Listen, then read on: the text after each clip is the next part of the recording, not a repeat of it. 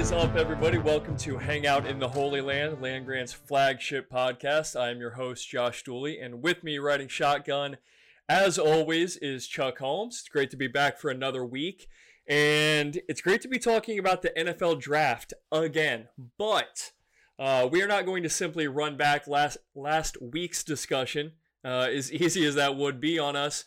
The 2023 draft has been talked about ad nauseum on just about every platform, so Chuck and I are actually going to look forward to next year's draft, specifically those Buckeyes who we believe are going to end up as viable 2024 draft prospects. But first, Chuck, how we feeling? Have you made peace with football sort of going on an extended hiatus here?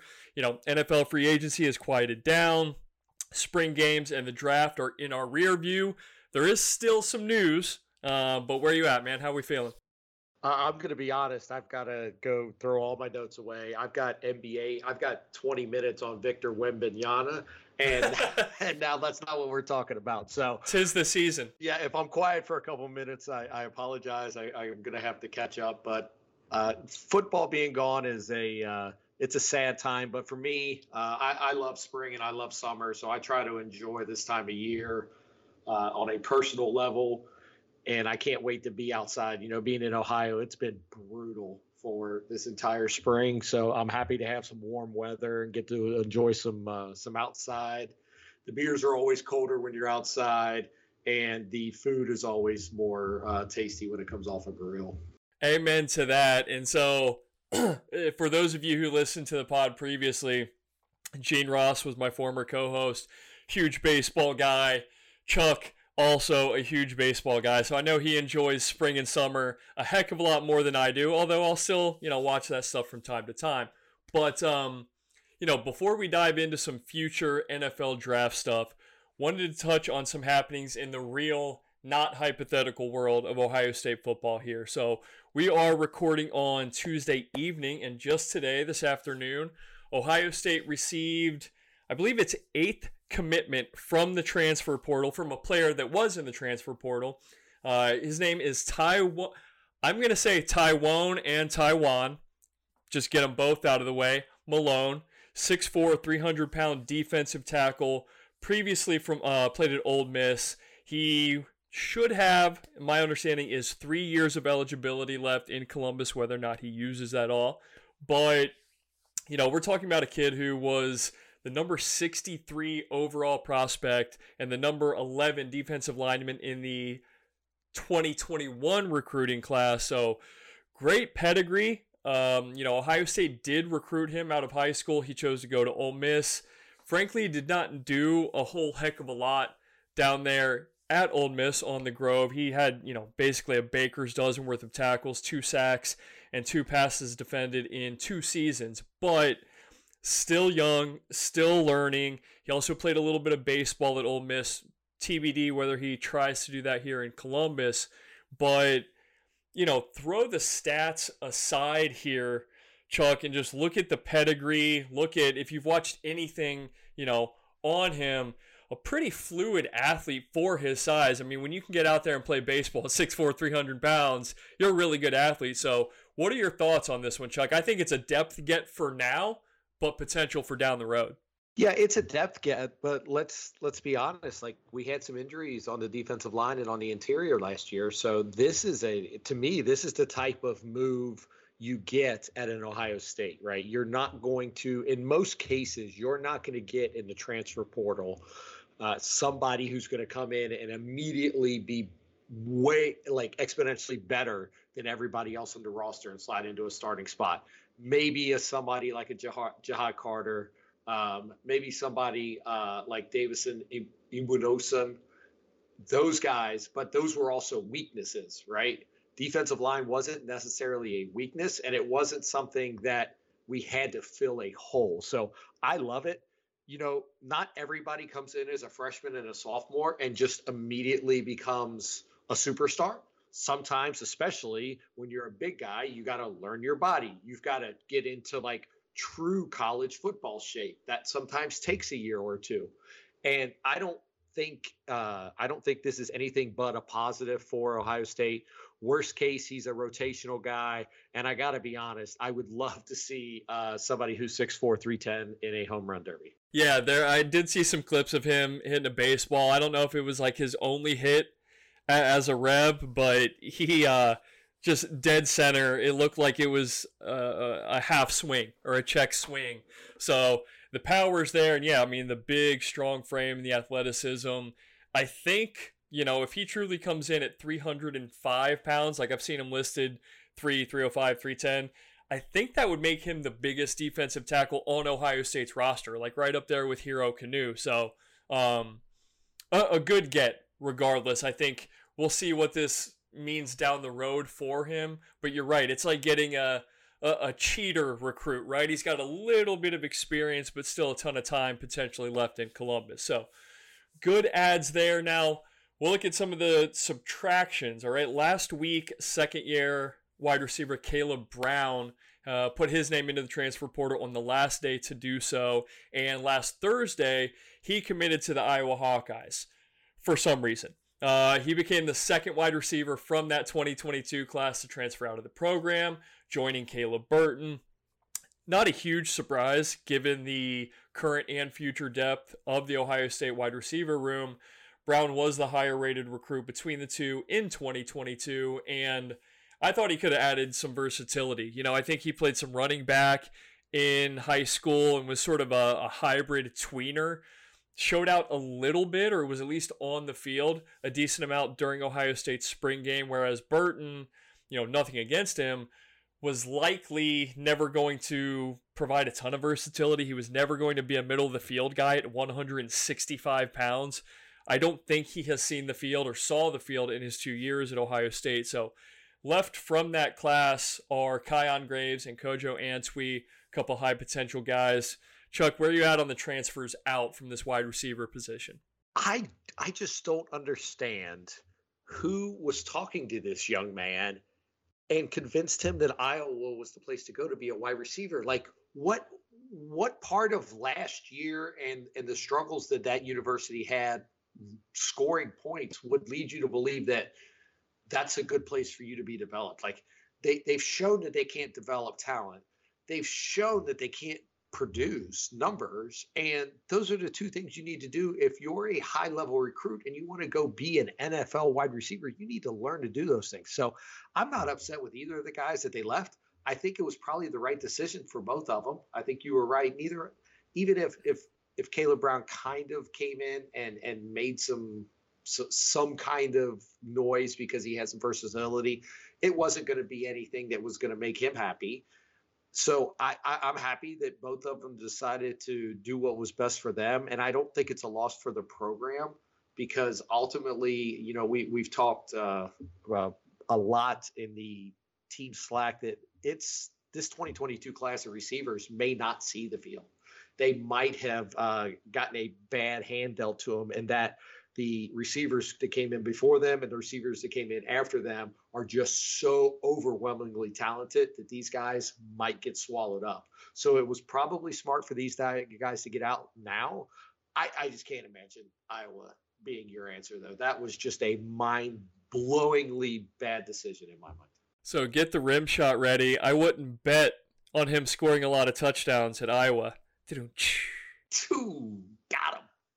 So, yeah, I mean, there's news out there. You guys can check that out. But, yeah, look, Ohio State is and will deal with this as long as Brian Hartline is on the staff, with these wide receivers in particular, because he is going to at least try to bring in 3 or 4 absolute dogs every year. If he can get the top 3 or 4 wide receivers in the same class, he'll take them and say, look, best one wins the job, right? So that's good from him. That's good for Ohio State. It may not always benefit some of these players, but I think competition breeds success. And, I'm not saying these guys ducked that opportunity because you're right.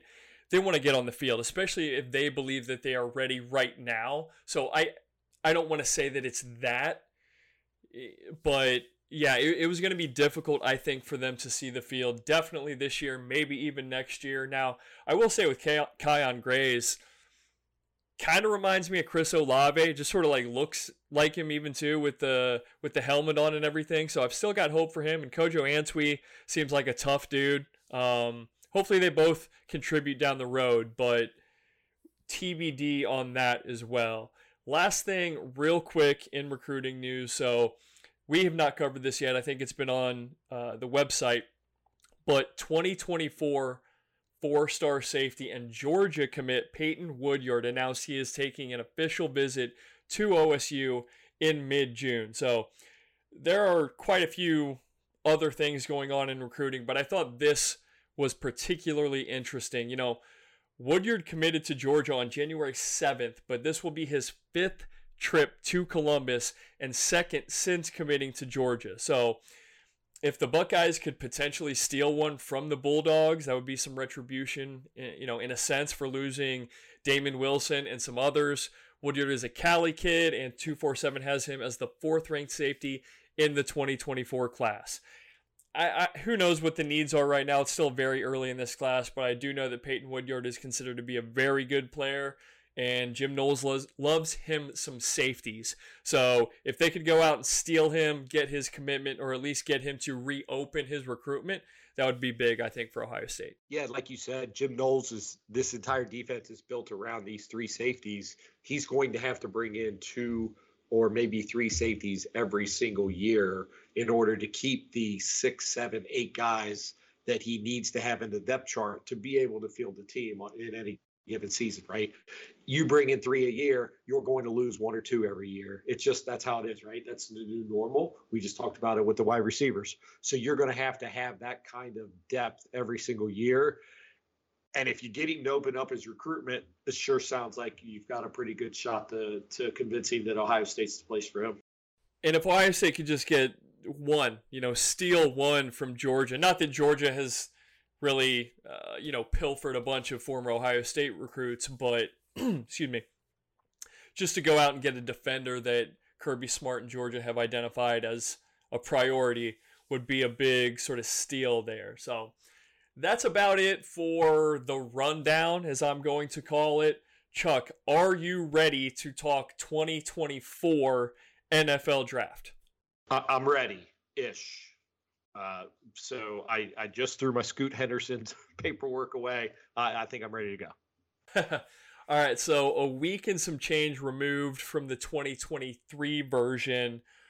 What I suggested we do here is I will give you a draft day projection. All right, 1, 2, or 3. First, obviously, round 1, 2, 2 and 3, 3, rounds 4 through 7. You get it. 4 Buckeyes who we both think are likely to go in the 2024 NFL Draft. And then you give me, let's call it a thumbs up or a thumbs down. Thumbs up meaning you agree. Thumbs down meaning you want to move that player either up or down. You name it, dealer's choice. We can start to talk about it. In between, we can sort of discuss these guys, obviously, why you agree or disagree with my projection and all that jazz. Sound good? Let's do it. Thumbs up. All right, and I did not give you my list ahead of time, so these are going to be your real-time reactions. We set it up that way. Let's just jump right in. So, my round 1 projections, again, 2024 NFL Draft. Marvin Harrison Jr. Anything else need to be said? Ooh, okay, I'll put that one. Yeah, right, like you were going to jump in with anything. I've actually seen him, mocked, and it's super early, as high as number 2, which I think that would make him the highest drafted wide receiver since Calvin Johnson. I think that was 2007 when he was drafted 2nd overall. But in my opinion, he's worth the investment. Yeah, and the thing that's going to start happening with these receivers after these last 2 off seasons in the NFL where off receiver prices have gotten into the 28 to 30 to $31 million a receiver for Tyreek and these guys that have signed, like, the wide receiver on a rookie deal is going to be the new quarterback on a rookie deal because you get the 4 years of essentially $20 to $25 million in cap savings when you nail a rookie receiver and you don't have to pay him for those first 4 years. So I think this could be obviously this past draft wasn't deep in receivers, so we didn't see it. But if you have a stud like him, and if there's another guy that comes out the same thing, I could easily see guys like receivers going top 10 is going to be something that happens frequently going forward. Yeah, it's actually a really good point, and it doesn't even have to be, you don't have to hit on him as your number one. We're both huge Cincinnati Bengals fans. They're getting ready, we think, to pay T. Higgins, arguably their number two, at least their 1B, a huge sum of money if they want to keep him. So even if you hit on him as your second best or second most dangerous wide receiver, that's a huge cost saving. So I think that's a good point by you.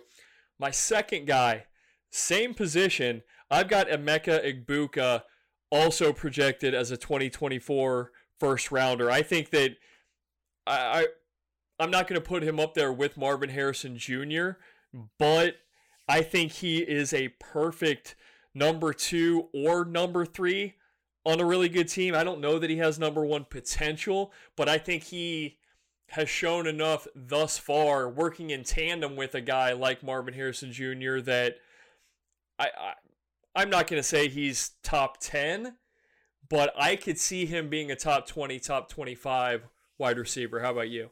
I think he's got the talent, but I'm thumbs down because I don't think... Already? Yes, and this is why. Because of the Kyle McCord factor. I'm not convinced that he's going to be able to distribute it a lot. I actually think Harrison, no matter how much McCord is good or bad, I think Harrison's numbers are going to look the same. Now, the routes he's running and the productivity to win ball games may be different, but he's going to have the same stats because he's going to be his outlet. He's going to be a security blanket. If he struggles at all, Ibuka's the one that's going to suffer for it. And if he's only 800-900 yards as opposed to 1,000, 1,100, 1,200 like we think he should be, I could see him dropping into the early second or mid-second round. See, I hate that you bring that up because I'm the biggest Kyle McCord fan and we're not going to go down this road. But yeah, there are very few people who are projecting him or predict that Kyle McCord, even if he's good, they don't think he's going to put up C.J. Stroud, Dwayne Haskins numbers. So that's fair. If a team were to invest in Emeka Egbuka and he only put up 800 yards, they would have to probably harken back to this season and really just see the potential. But I'm not going to let you sway me on this one. I do still think that he's a first rounder, like I said, maybe 20-25 range. Next guy, switching over to the defensive side of the ball. Right now it's all potential and 1 or 2 games, but I think he's going to, really show out this year. I've got JT Tuimoloau as a first-round pick next year. I know he's not the longest defensive end in the world, but he's got adequate size. We've seen him dominate on occasion. I think he just gets better and better and better in 2023 and becomes a first-rounder next year. What say you, Chuck Holmes? I agree because I think his floor, if staying healthy, is like a Miles Murphy type season from Clemson. Bulls took him at the end of the first round, right? If he lives up to his hype, if JTT has 10 sacks this year, he's a top 15 pick, right? Because he has the size, he has the speed to be a disruptor. So if he proves disruptive forces in this season, he'll be a top 15 pick. Pass rushers are almost there with wide receivers, right? A good pass rusher is costing you 25, 27, 28 million. So same thing. If you can get one early and only pay him $8 million for the first 4 years, it's worth it. Yeah, I'll sort of monkey off your Miles Murphy comp there. Miles Murphy was a top 5 national recruit in high school, productive at Clemson, but I don't think he ever had more than 7 sacks in a season. Was just good and consistent across 3-4 years. Showed that athletic profile, and Tuimoloau could be looking at the exact same thing. We've seen him dominate on occasion. I'd like to see him at least 6-7 plus sacks this year to prove me right, but I think he's got all the potential in the world. He's just a crazy athlete. So that was a good comp by you. And here's the thing. The same thing that we talked about with the transfer from Ole Miss. not everybody comes in as a true freshman and dominates. Like, he was really good as a sophomore. So it's just natural that he's going to take another step. And if he goes another step, 7 or 8 sacks is like bottom of that, right? So I think you're actually selling him short a little bit on that. I think he if you told me that he had 12 sacks this year, because the hope is they play 15 games, right? 12 sacks in 15 games seems like a reasonable number, especially when you're playing 3 games, 4 games, or 5 games, whatever the schedule is, against teams that are just completely physically overmatched compared to Ohio State. So I think you're actually underselling the potential he has to have a big year. Well, don't undersell me underselling him just yet, because I'm actually writing a piece. I think it's going to come out Friday where, and again, we're not going to go too much off topic here, but this is Unreasonable Expectations week on Land Grant Holy Land, and the piece I'm writing Friday is I think that we will see the return of like the Ohio State sack artist in 2023. It's been a long time since a guy like Chase Young dominated. I haven't decided whether or not I'm going to go with Tuimoloau, but I definitely could because, again, I think he's going to be a first rounder, so I obviously think the world of him. I've got one more projected first rounder, and I wanted to throw a wild card at you. You're either going to give me a massive thumbs up or a massive thumbs down right away. I've got Denzel Burke going in the first round, probably latter half. Listen, we saw the run on DBs this year. Like we've talked about wide receivers and pass rushers, like it's good to have a good 1 or 2, number 1 or number 2 cornerback as well. He was not good last year. We've talked about it on this website, on this podcast. We've written about it on the website.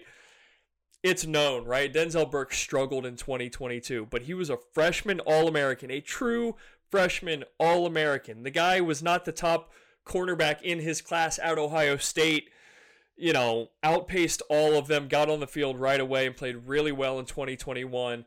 He has, according to coaches and his teammates, looked fantastic since the end of the 2022 season, during the offseason. And look, he played a little bit better towards the end of the year last year. So I'm banking on rebound potential, and he's got the size, he's got the skill, he's got the speed. He's like 6'1", 190-ish. We've seen it before, and if he approaches that level of play again, that's why I'm willing to put him as a projected first rounder right now. I know I said that, but I actually completely agree with you. I'm all in on Denzel Burke.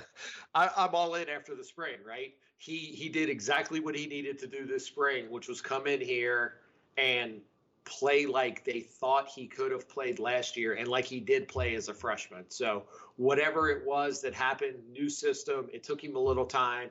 Maybe he was a little banged up. Maybe he was just a 20-year-old kid, and sometimes that stuff like that happens when you're 20 years old. I'm all in. I think he is going to be easily in the first round discussion because I just think he's going to perform and have a great year. Okay, so not as much of a wild card as I thought it might be. I think we were, in step on 3 out of 4. You right now disagree with Emeka Egbuka. I can't fault you for that disagreement, really. Because you're right. If the numbers aren't there, they're not there, and that could definitely drop him down a bit. But some cohesion there between the two of us. I don't want to ask you who I missed because you can just chime in as we go through these other days here. So, I think we're at a good stopping point for right now. Chuck, let's take a quick break, and then we'll come back and we'll cover day 2 and day 3, guys.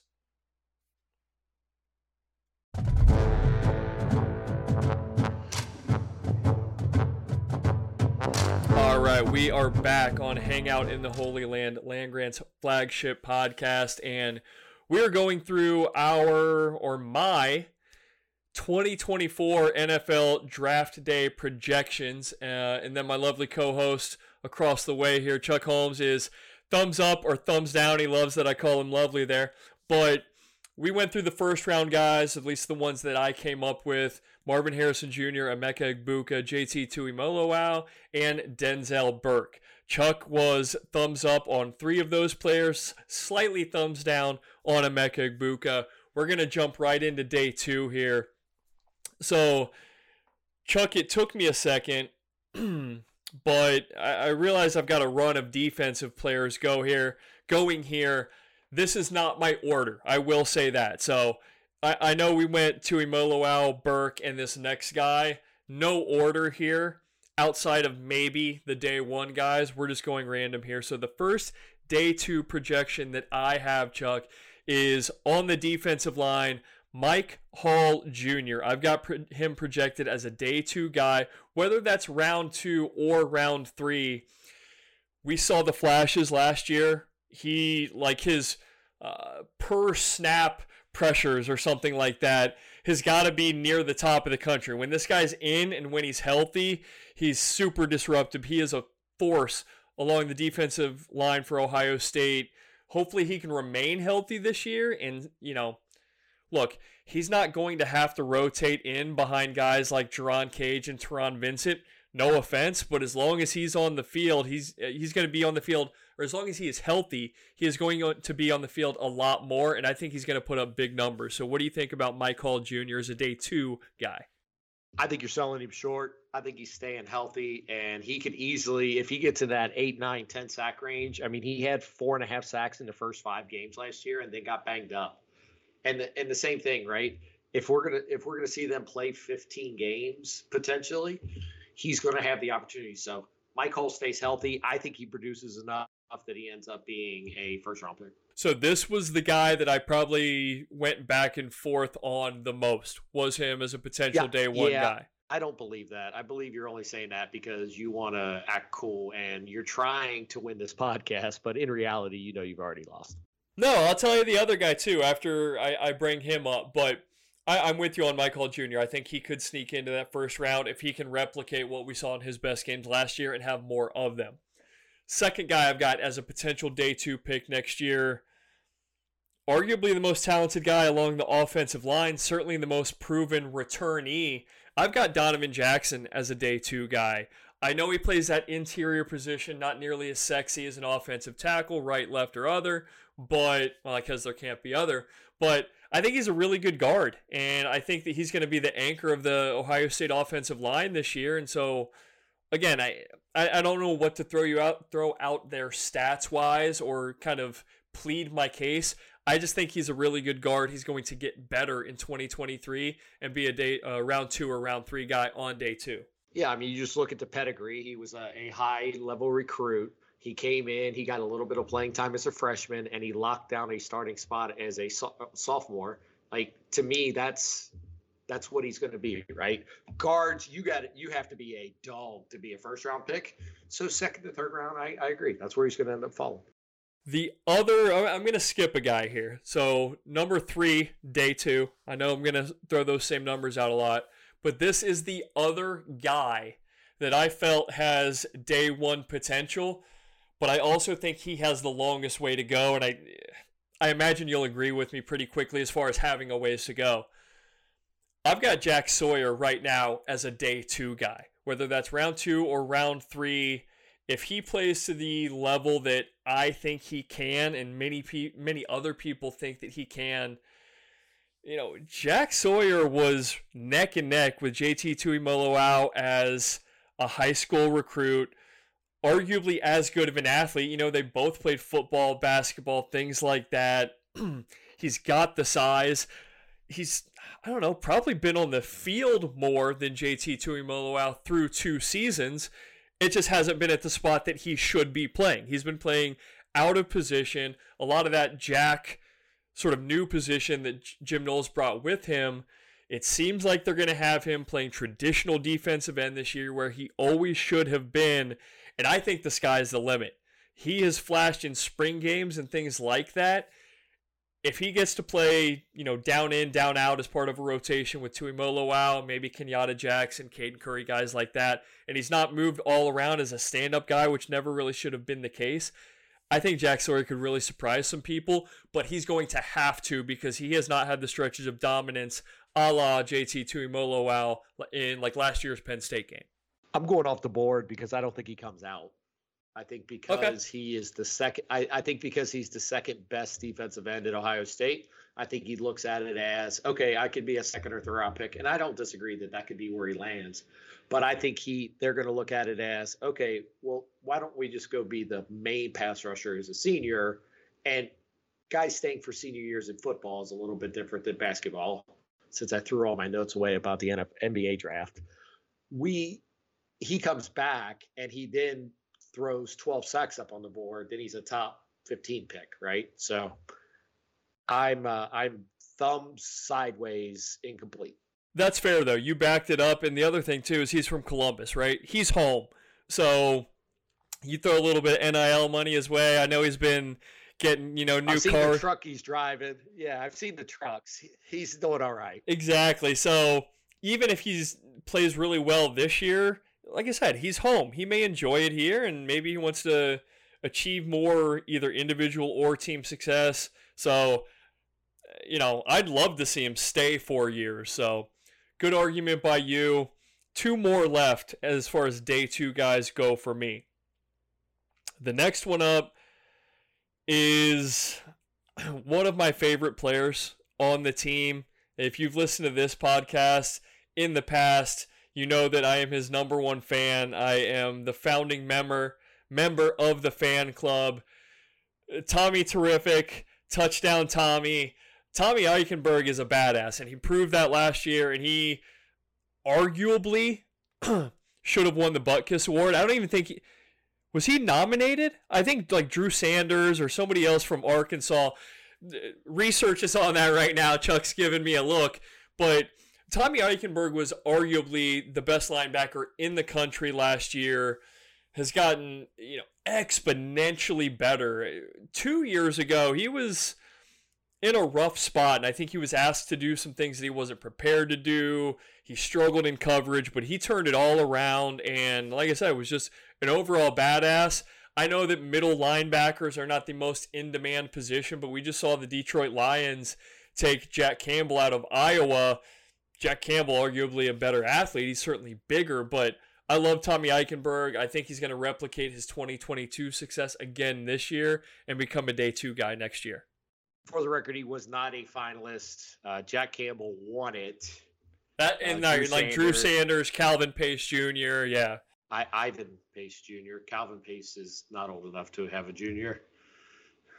Well, he was a bust a long time ago. I realized who I just brought up. Don't count out Calvin Pace as having a junior. And Diane Henley from Washington State and Jamin Dumas Johnson from Georgia. So my argument to your argument is we can't base where the Ohio State guys are going to get drafted based on what the Detroit Lions did. What Dan Campbell does. Yeah. Yeah, like we just can't base it. I'm thumbs down. I think he's a 4th or 5th round guy just because of the numbers. He's not going to test off those charts like Jack Campbell did or Drew Sanders. So I think he's probably a 4th or 5th round guy. Now, he could end up being a starter for 10 years. He wouldn't be the first middle linebacker that got drafted in the middle of the draft and ended up still being a guy that stayed on the field for year after year after year. Fair. I'm still not going to be swayed on that one. You brought up the testing numbers. I think that's interesting. I have no idea how Tommy Eichenberg will test. We've watched his game film. We've watched him play. I don't know what his straight line speed is. Like, it might be far worse than I expect. Maybe he runs like a 4.6, and I'd be like, wow, that's really damn fast for Tommy Eichenberg. I didn't know. So that is fair. That's interesting. If he runs a 4.65, 4.7, like a slow number even for a linebacker, then yeah, he's going to sink like a rock. But who knows? Maybe he surprises some people. Last guy here with a day 2 projection grade, whatever for me. Maybe it's a wild card. Maybe it's a curveball. I'm not sure. But this would not have sounded, wild 2 years ago or this time a year ago. I'm not sure.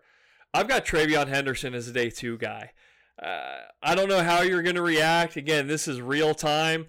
I am basing this off of talent and attributes and things like that. He's 5'10", 210, one of the fastest guys on the Ohio State roster. As a true freshman, he came in, had about 1,600 total yards, 19 total touchdowns. They used him in the passing game, which did not happen last year. I think it could happen again this year because you've got a new unproven quarterback. I think I'm going out on a limb here, but again, I'm just banking on talent. This guy was the top running back in his recruiting class, and when healthy, has done some really good things for the Buckeyes. So what do you think of TreVeyon Henderson as a day 2, either second or third round NFL draft pick? It all comes down to health, right? He's the exact opposite of Tommy Eichenberg, right? We know he's going to test well. We know he's big. We know he's fast. We know he's elusive. So if he stays healthy and thus produces, I think you're right. The challenge, I think, will be keeping him healthy. He's going to have to prove it again. Once a running back has a year like he had last year, you've got to come back and prove it. And guys have done it, right? J.K. Dobbins did it. His sophomore year wasn't great. He was banged up most of the year. He had a good year, but it was nothing like his freshman year. And he came back as a junior, ran for about 7,500 yards, and ended up being a second-round pick, just like we're anticipating here. So I absolutely could see it. He's just got to prove he can stay healthy. Quick question. I'm going to put you on the spot here. If he stays healthy and Ohio State really splits up their carries, he stays healthy, but he has 850 yards, averages 6.5 yards per carry, still puts up 10 touchdowns. Is he still going to go that high, or could he still go that high? Yeah, absolutely, because you're going to look at the production, right? If they're just splitting it and Mayan's also productive, that hasn't hurt people in the past, right? Josh Jacobs was a first-round pick, and he didn't even start for Alabama. So at an Ohio State, he can do that. He couldn't do it at Central Florida, but at Ohio State, it's okay because they look at the talent that's in that backfield, and they can look past that. Okay, great. So no big arguments there. I like the point you made about Jack Sawyer, and I'm with you on Mike Hall Jr.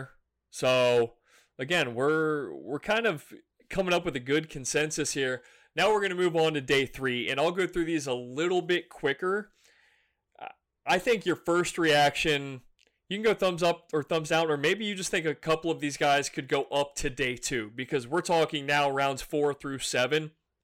So I'll hit you with them a little bit quicker. Day 3 guys, I've got Lathan Ransom. Super productive for Ohio State when he's out there and he's on the field. We believe that he was Ohio State's best safety or most talented safety by a mile, but he's another guy, I don't know how well he will test, and he hasn't always had the greatest numbers to speak to at Ohio State. What do you think? Day 3, or could he rise? Thumbs up. Okay. This is a guy that I feel strongly could rise because he's similar to Mike Hall Jr. The motor is the biggest question.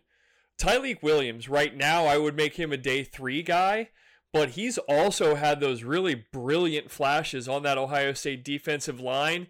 If the motor is there and he's able to play the snaps, I think he could really skyrocket. I'm thumbs down. I think he jumps up into the second, third round range because I think that happens. I'm bullish on this defensive line. I cannot wait to watch this defensive line perform.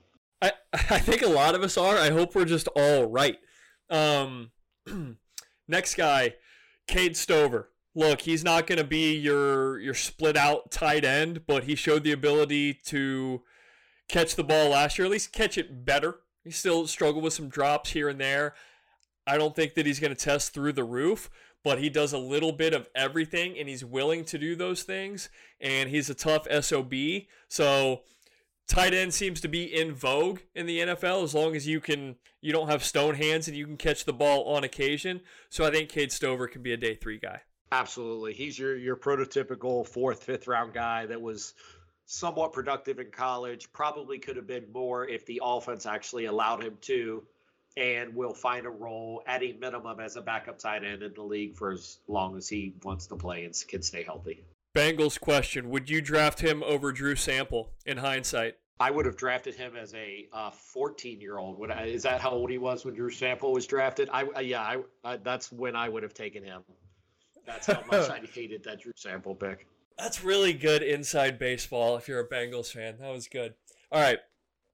Next guy I've got pegged as a day 3 player right now. I'm not sure if he has the size. Like, I don't think he would fall all the way out of the draft because that typically doesn't happen to productive Buckeyes, but his size concerns me. I've got Steel Chambers as a day 3 linebacker. Love him to death. Sticks his nose in there. Very athletic playing that linebacker position, but he's not the biggest guy in the world, and he hasn't played linebacker for a long time. Steel Chambers, day 3-ish to you? Probably a late day 3. I don't think like you said, he's just not an NFL-sized linebacker. So you look at somebody like we just talked about him. Ivan Pace Jr. was a Buckeyes finalist, but he's 5'10" and 215 pounds, and he didn't get drafted. So I think 6th, 7th round, and that's if he's ultra productive this year. He might be a guy that tests well, though. You know, former running back, probably knows how to get out of the blocks pretty well. So if he tests well, we'll see, but I'm with you. It's just a size thing. He's not a big thumper by any means, and unless he's Hassan Reddick, who can get after the quarterback, a lot of linebackers at that size aren't taken that high in the draft. Next, day 3 projected player from the Ohio State team for 2024's NFL draft. No frills kind of guy. I think he's just been consistent enough, and he's going to have the name brand recognition. Matthew Jones, another guard, probably a late 5, 6, 7 round guy for me. But he's been steady, and he's played a lot of snaps at Ohio State, more so lately, but he's going to get another year under his belt. He's going to be an older prospect, so I'm thinking like 6 or 7, but I still have Matthew Jones with like a draftable grade as a draftable guy. Yeah, I think the only thing teams have to worry about is since he is 34 years old, is he going to make it through his rookie contract because he may have to retire. Yeah, I think he's probably going to be, 24, 25 with only a couple of years of like true starting experience. So that could definitely work against him. And you can find linemen off the street or as undrafted free agents after the draft pretty quickly. Or pretty readily available. So that could be his fate. But if he plays well this year, then he gets his name into the day 3 conversation. I saved the best 2 potential day 3 guys, in my opinion, for last. I don't believe you that these are the best 2. I don't want to get yelled at for this guy, so I'm going to make him the penultimate candidate. I can't quit him. I can't get off my real estate. The market is rough right now. I went super heavy. Interest rate through the roof, so I'm stuck with my condo on Fleming Island. I'm not giving up on Julian Fleming, okay? I know what you're going to say. I know you probably want to throw something at me right now through the call here, but he's still got the pedigree. We think he's still super athletic. Flashed at times last year. He's going to be Ohio State's projected right now 3rd wide receiver, which means he could be productive. I don't know, man. Talk me out of it, but for right now, I've still got Julian Fleming as a day 3 draft candidate. Yeah, I mean, at this point, it's a penny stock. Okay, it's not a penny stock, but it's not a. It's Dogecoin. He is Dogecoin. Yeah, it's not. It's not trading at a 52-week high. That's for sure. I don't see it, but I guess I think his way to do it is an injury ahead of him, so that it almost guarantees that he's on the field. That's the only way I see it, unfortunately. I wish I had like better example or some actual like concrete examples to back it up, but we have seen on day 3 these guys get drafted, whether it's from a big school or not, and it's like, oh, hey, this kid was a 5-star recruit in the X or, ABC class, never really clicked, but he did this, that, and the other. So that's why I think he's a flyer. I'm with you. It's like Dogecoin. It's a penny stock. It's something it's a lottery ticket, and that's what he could be I hope that he stays healthy, but we didn't even see him in the spring game. So fingers crossed. I'm not too optimistic about that one. The last day 3 candidate that I have, I'm not the lowest on him. Like I said, this isn't in any sort of order. I think he's just very, very, very interesting case. Mayan Williams. He is the round mound of rebound as a running back. I don't think that he's going to run a 4.40, but he's tough. He's been productive. He's got a great nose for the end zone. I love his balance. Like he should get knocked off balance. He teeters right or left and doesn't go down. He breaks tackles, again, like an SOB. So I could see him being 4th round. I could see him being 7th round. I guess, see him going as an undrafted free agent. But I am buying Mayan Williams stock at whatever price it's at because I just think he's a productive back. And I think that if he's healthy and he's the 1B, I think he adds value and he can be of service to an NFL team. Yeah, it's all about health for him as well. If he's healthy the entire year, it's not going to hurt him that he was splitting snaps with Travion Henderson.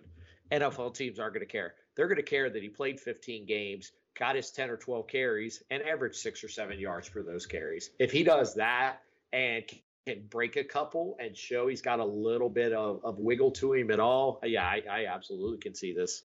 All right, so that is it right now for my projected day 1, day 2, 3 guys, about 15 in total. I threw you a couple of wild cards. I've got mega wild cards listed, and feel free to give me a little feedback or a lot. I have them as mega wild cards because, first and foremost, I haven't watched Ty Hamilton enough, okay? He's the first guy. He has played more than any of these other guys, at least at Ohio State in Columbus. I have not been dialed in on Ty Hamilton. I know the coaches love him. He's been productive at times. He's going to be in that defensive tackle rotation, maybe even the starter. And one of those other guys comes off the bench, potentially. I don't have enough on Ty Hamilton.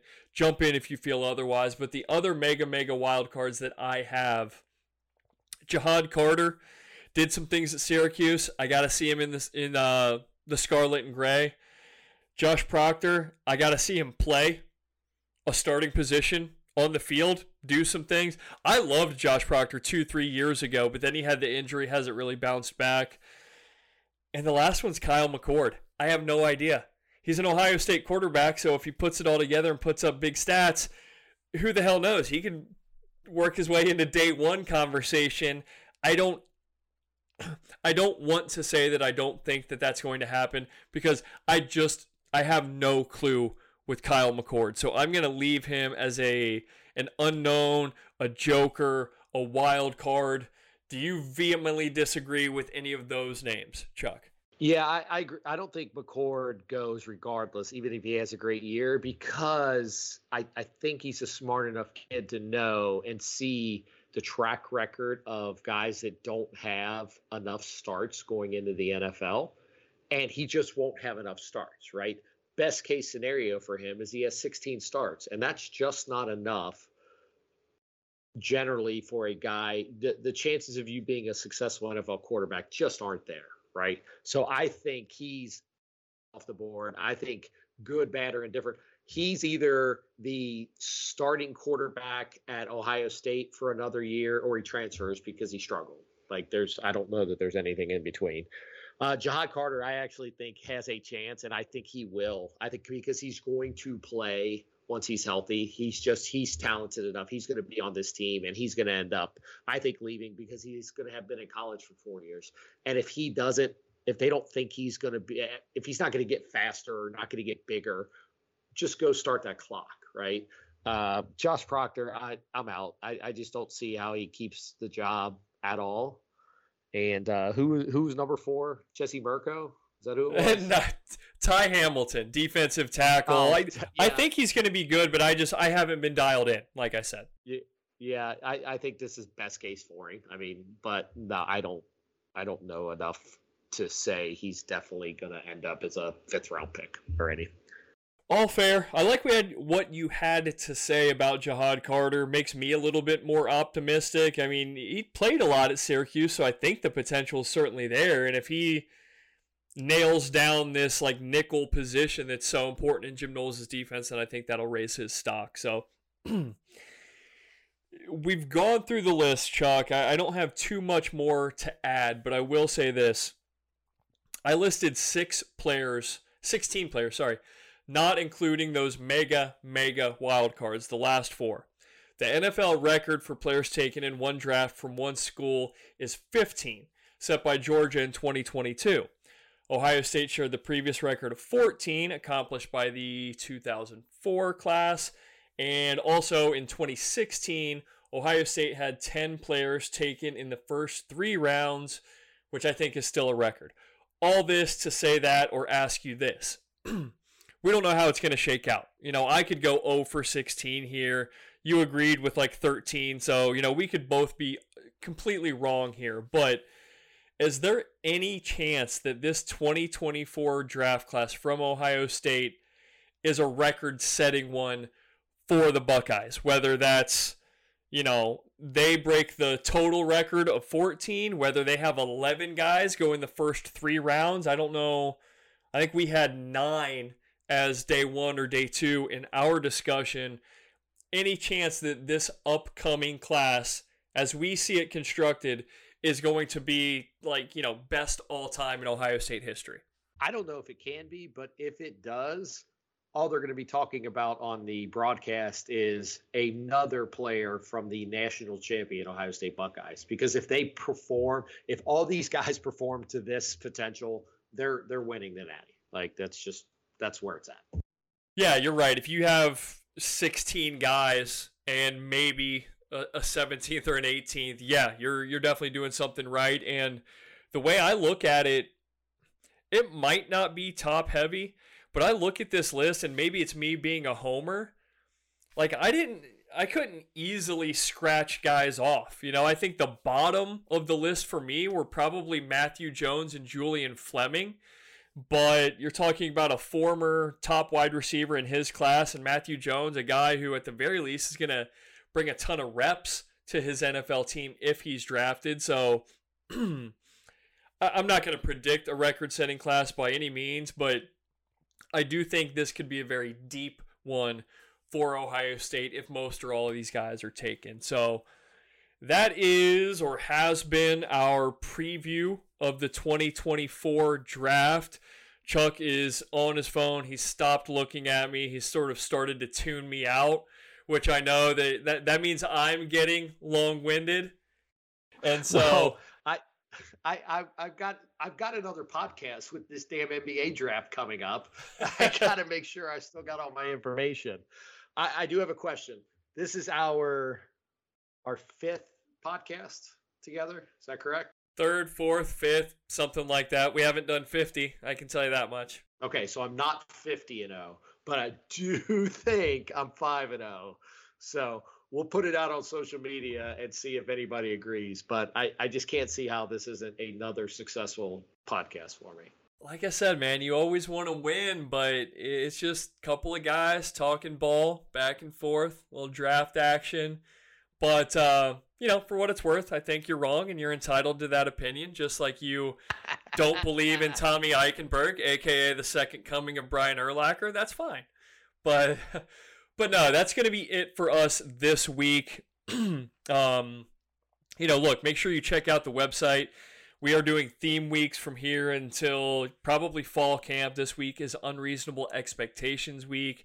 I have one piece coming out today, which is Wednesday by the time you hear this, another one coming out Friday, but everyone on the website has good stuff coming out, some interesting reads there, and we're going to be cooking up what we can for the podcast, whether we adapt a theme week or not, or just go rogue like Chuck and I did this week with a 2024 draft projection.